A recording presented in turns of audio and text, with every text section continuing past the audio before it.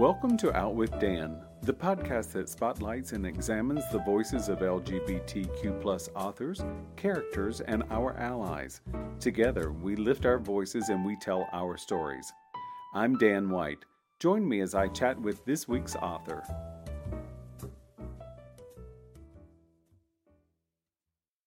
Welcome to Out with Dan. Today, I'm talking to Jamie Bean about her novel, Untouched.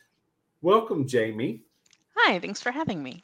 Oh, I'm so excited. This novel was so interesting and so fun to me. Can you give us a little elevator pitch on it? Tell us what it's about. Sure. So it follows two graduate students, David and Marisol, as they travel to the middle of the Amazon rainforest in Peru with their professor to kind of wrap up their final graduate studies.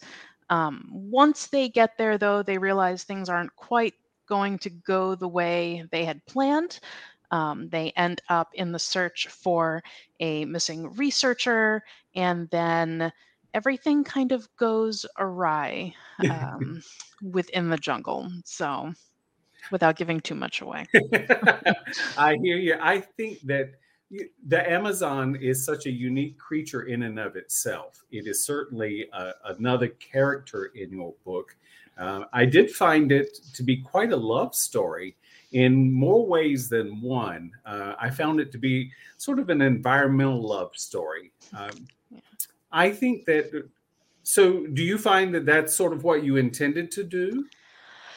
It wasn't, surprisingly. I am a pantser, so I don't plot when I write. So I have no idea where I'm going at any point in time, which also translates into just my life in general. But yeah, I originally wrote it from having traveled to the Amazon to the exact place in the book, actually. Just kind of throwing things out there, just wanting to document my experiences. And then I got maybe about halfway through the book and I was like, oh, I need to figure out what this is about. And yeah, it very quickly turned into more of a social commentary than I had initially intended. And I loved the way that it was going like that and ran with it. So Well, I congratulate you on that. oh, thanks. Let's come back to that. One of the things you were talking about, so we've got two graduate students who are going with their professor, Dr. Morrow, and Marisol and David are really quite different from each other. And yet we see the strengths of Marisol all the way through the book, but we really do see an enormous arc of David's character. He starts as someone who is very remote and shy, and then where does he go?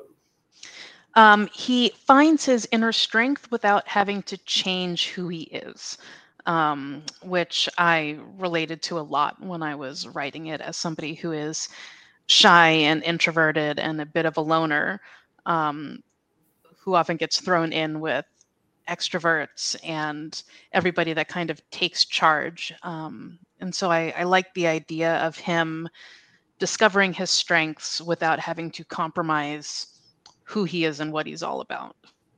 Well, we learn towards the end of the book that he is so much more advanced than he gives himself credit for, especially like in his studies and his work. So he's already accomplished a lot of things that somebody who's in his position would not have finished already.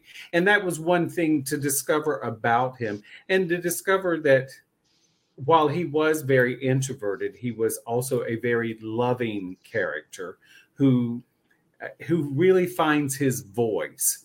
And did you discover his voice along the way, or did you sort of have it plotted out in advance? I discovered it along the way. I knew that I wanted him to have that growth because I kind of knew the end point that I wanted, but I didn't know how I was going to get there. And he kind of wrote himself as I was doing it. As I kept throwing problems at my characters, I found that he was the one that had the resources or the gut instinct to kind of jump in when it mattered. Because if it doesn't matter, he was more than happy to hang back. But the minute anybody was in trouble or somebody needed his help, he was always the first one to jump into action and kind of push his fears to the back a bit, and discover that he can actually do all the things he doesn't think he can do. Which I thought was a very good thing. I found that he was very sure of himself, but wasn't aware that he was sure of himself, which I find that to be a unique situation. You know, I do find that with highly intelligent people, they often put that intelligence to the side because they know it's something that they already possess.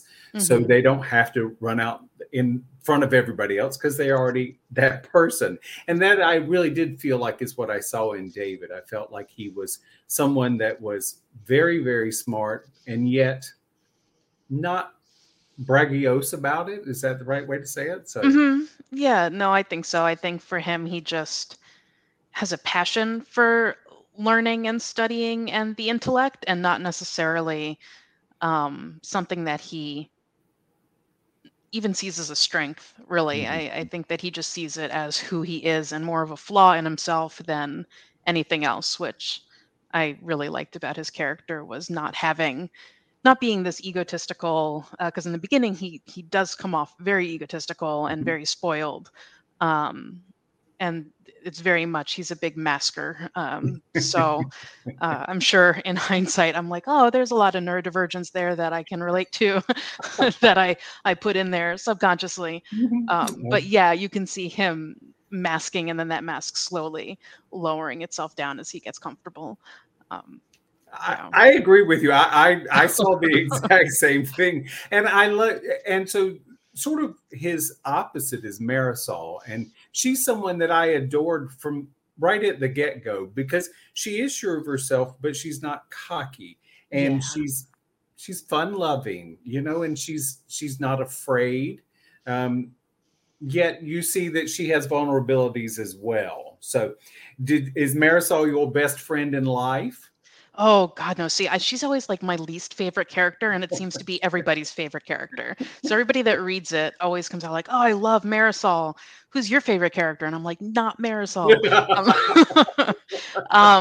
Yeah, I just needed that friction because I am very often paired with very loud, brash, extroverted people. So she has my humor and my sarcasm and my fun side, but she is very much just a go-getter and pulling people out of their shells, and I'm going to make you have fun whether you like it or not. But yeah, I needed somebody fun, but I didn't want your typical damsel in distress or the heroine who's I'm not like other girls girl. So yeah, trying to strike a balance between being fun-loving and confident, wickedly smart, and then also not being that, oh, I'm so different and unique, I'm Katniss Everdeen, you know, I have all these superpowers by the end of the book. And yeah. Well, and then we have Ben, who sort of is what I might call the glue or the inside of the cookie. You know, he sort of holds everybody together. And was he fun to write? He was. I loved writing Ben. I would like a Ben. Would be nice. I totally agree. Right. Yeah. Everybody needs, because I wanted him to be kind of adorkable.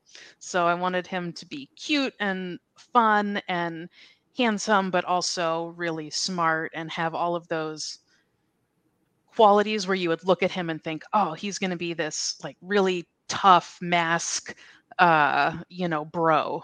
And he ends up being the complete opposite. And they find out relatively quickly that he's kind of dorky and nerdy in the same way that David is with intelligence and Marisol is with intelligence, despite kind of the external. I wanted to kind of flip it on its head. I don't like having like love interests or things like that fall into all of the same stereotypes. Yeah. I think so. This is my opinion only, but I think oftentimes really intelligent people are often portrayed as having some big deficiency somewhere else. And so it was really nice to see intelligence portrayed as humans with qualities both good and bad, but yet their intelligence was something that was a reward. something that obviously would have gotten them much further in their Amazon experience because they weren't just a bump on the log.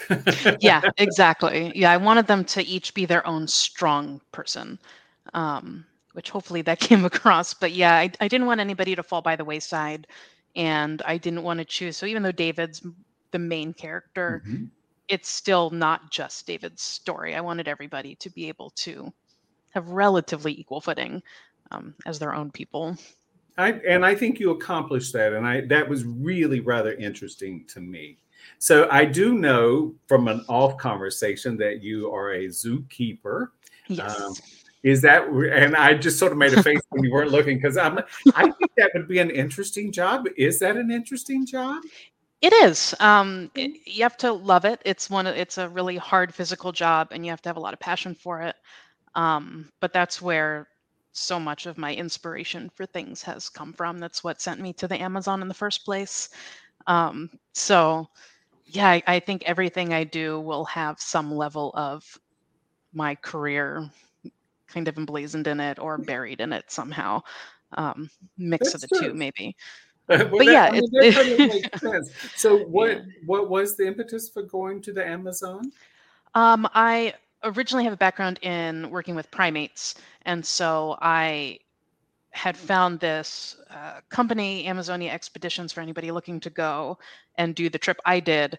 Amazonia Expeditions, they were running this amazing ethical ecotourism company, and they kind of pitched it as being completely remote within the Amazon. It's set within a conservation area. It's like 1 million acres of conservation, and it Wow. has the highest biodiversity within the Amazon. So it had a gazillion primate species, bird species. And so I was like, well, that's where I'm going to go. And especially being in the zoo field, it was important for me to go someplace that was very ethical in how they handled things, where they're not taking you to go feed monkeys. And, you see so many people go on animal trips and they're just covered in animals, and that's just not a good way to do it. It's not an ethical way to do it. I agree because it's not necessarily for me to agree, but I do agree because I think it is very different when you're handed a bag of food and you feed an animal that may or may not be hungry but will eat.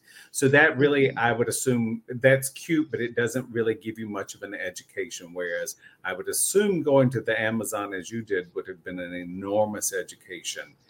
Yeah, and Was they it? have a research lodge that's a little bit further in, so you can stay at the research lodge as well. And they have scientists come year round. They do um, conferences and workshops, and the staff are all local. And so everybody that works there is from the rainforest region. Okay. So um, they know everything about everything. And I was obsessed. I was like, I have to do that. And so Ben got a lot of my passion in that. He often talks about like, oh, I just want to be like in it and learn everything and learn it from the people. And that's very much like my driving force. Yeah, so sometimes I'll listen to the sleep sounds, and Hmm. the rainforest is one of them. Is the rainforest ever quiet? No, it is never quiet. And that was one of the things I wanted to make sure I put in the book when things were going to go south. It got Mhm. dead silent. Because if you are traveling anywhere where there's even just woods or forest, if you think about like hiking in your backyard or going hiking in a mountain, there's always something Mhm. making noise somewhere, bugs, birds, all that. And the rainforest is riddled with insects and millions of birds, and it's never, ever, ever, ever quiet. So, I assumed it wasn't. We had here in the U.S. silence, or especially overt silence, often is a weather predictor. If you've hmm ever been in a hurricane or a tornado or an earthquake, it becomes deathly silent just before You have your episode, so to speak. Yes. That was one of the that was one of the things that I definitely noticed about that you tapped into, because there was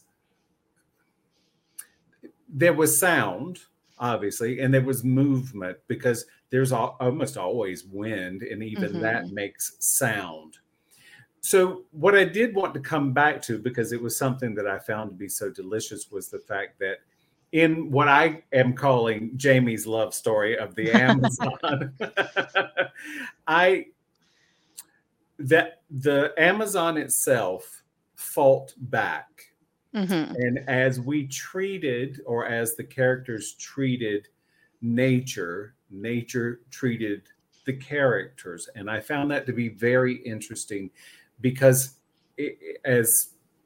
if you're a conservationist, you realize that if we keep depleting everything, there's going to be issues. There are already issues. That was one of the things that made it, to me, such a love story about the Amazon. Did you feel that same way about the Amazon and nature itself? Oh, absolutely. Absolutely. And when I first started getting ready to write Untouched, after I've written a little bit, I actually got in touch with the owner of Amazonia Expeditions that founded the entire program, and sat on the phone with him for about 2 hours and discussed the work and the livability and the remoteness, because it truly is, I think he said, there is only, he believes 1% of that 1,000,000 acres has anybody ever touched. And so I was like, I just want to know what could be behind, like, if people never were there and people never touched it,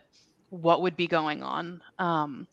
And so, in a way to kind of shoo people from, oh, let's go mow these trees down for palm oil, and all these different things that, one of these days nature might just be like, hey, I have to defend myself in some way, shape, or form. So hopefully we turn that around. I think Mother Nature's already unleashing quite a few things on us humans that we've happened to have caused. So yeah, agreed. I think we're going to have to start a protest after our chat. Yeah, right. Are you working on a new Amazonian novel? No, my next one is actually going to be a sci-fi thriller. So a zookeeper in space, basically. So I wanted it to be like bit like Jurassic Park, where it's genetic espionage. So I wanted it to be however long in the future, Earth is kind of not doing so hot, not too far from where we are, and animals are becoming endangered, but we've colonized other planets, and so we're saving all of the endangered animals that we can to try to protect and conserve. But there's still poachers out there, and people still want to hunt them and breed them for show and things like that. So that's kind of sort of what I'm working on. All right, that sounds wonderful.